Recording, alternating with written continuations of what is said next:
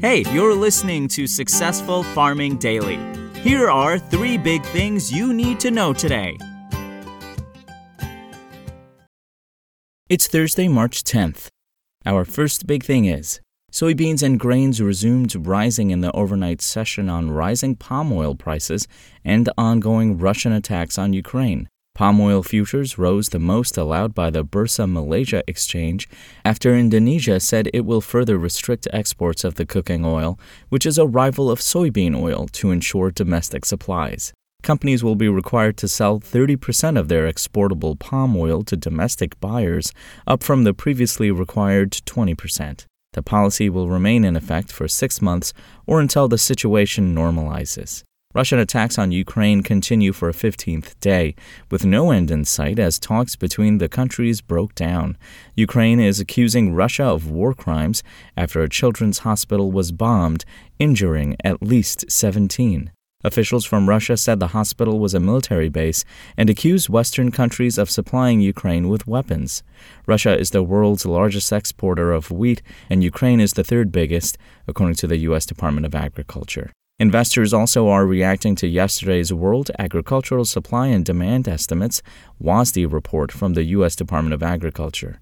The USDA lowered its outlook for Brazilian production to 127 million metric tons from a prior outlook for 134 million tons. Analysts were expecting output of 128.1 million tons. Corn output in the South American country is pegged at 114 million metric tons, unchanged from the previous month and higher than expectations for 112.7 million tons. U.S. new crop soybean stockpiles are now seen at 285 million bushels, down from 325 million forecast last month, but higher than forecasts for 273 million bushels. Soybean futures for May delivery rose 18.25 cents to $6.90 a bushel overnight on the Chicago Board of Trade.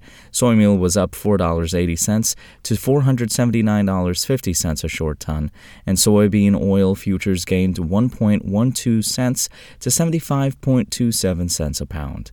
Corn futures for May delivery added 12.75 cents to $7.45 a bushel. Wheat for May delivery surged 10.25 cents to $12.12 a bushel, while Kansas City futures jumped 28.75 cents to $11.43 a bushel. Next up, ethanol output rose to the highest level in 6 weeks, and inventories increased in the 7 days that ended on March 4th, according to the Energy Information Administration. Production of the biofuel rose to an average of 1.028 million barrels a day, up from 997,000 barrels the previous week, the EIA said in a report. That's the highest level since the week that ended on January 28th. In the Midwest, by far the biggest producing region, output averaged 977,000 barrels a day, up from 941,000 barrels the previous week, and also the highest in 6 weeks, the agency said.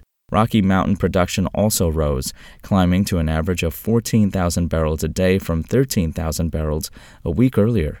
East Coast output was unchanged at 12,000 barrels a day for the 5th straight week. Production along the Gulf Coast, meanwhile, dropped to an average of 17,000 barrels a day, down from 22,000 barrels the previous week, the government said. West Coast production fell to 8,000 barrels a day on average from 10,000 barrels.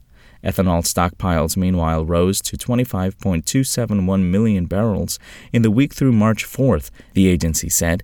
That's up from 24.933 million a week earlier, the EIA said in its report. And finally, winter storm warnings remain in effect across northern Kansas into northwestern Missouri as snow continues to fall, according to the National Weather Service. In western Kansas, light to moderate snow will fall throughout the morning with accumulations of about 2 inches expected, the NWS said in a report early this morning. The warnings will be in effect in the area until 11 a.m. local time. In northern Missouri, heavy snow is expected with accumulations of up to 7 inches, the agency said. The winter storm warnings in the region will remain in effect until 6 a.m. tomorrow. Travel could be very difficult, the NWS said. Thanks for listening. Follow more news on agriculture.com.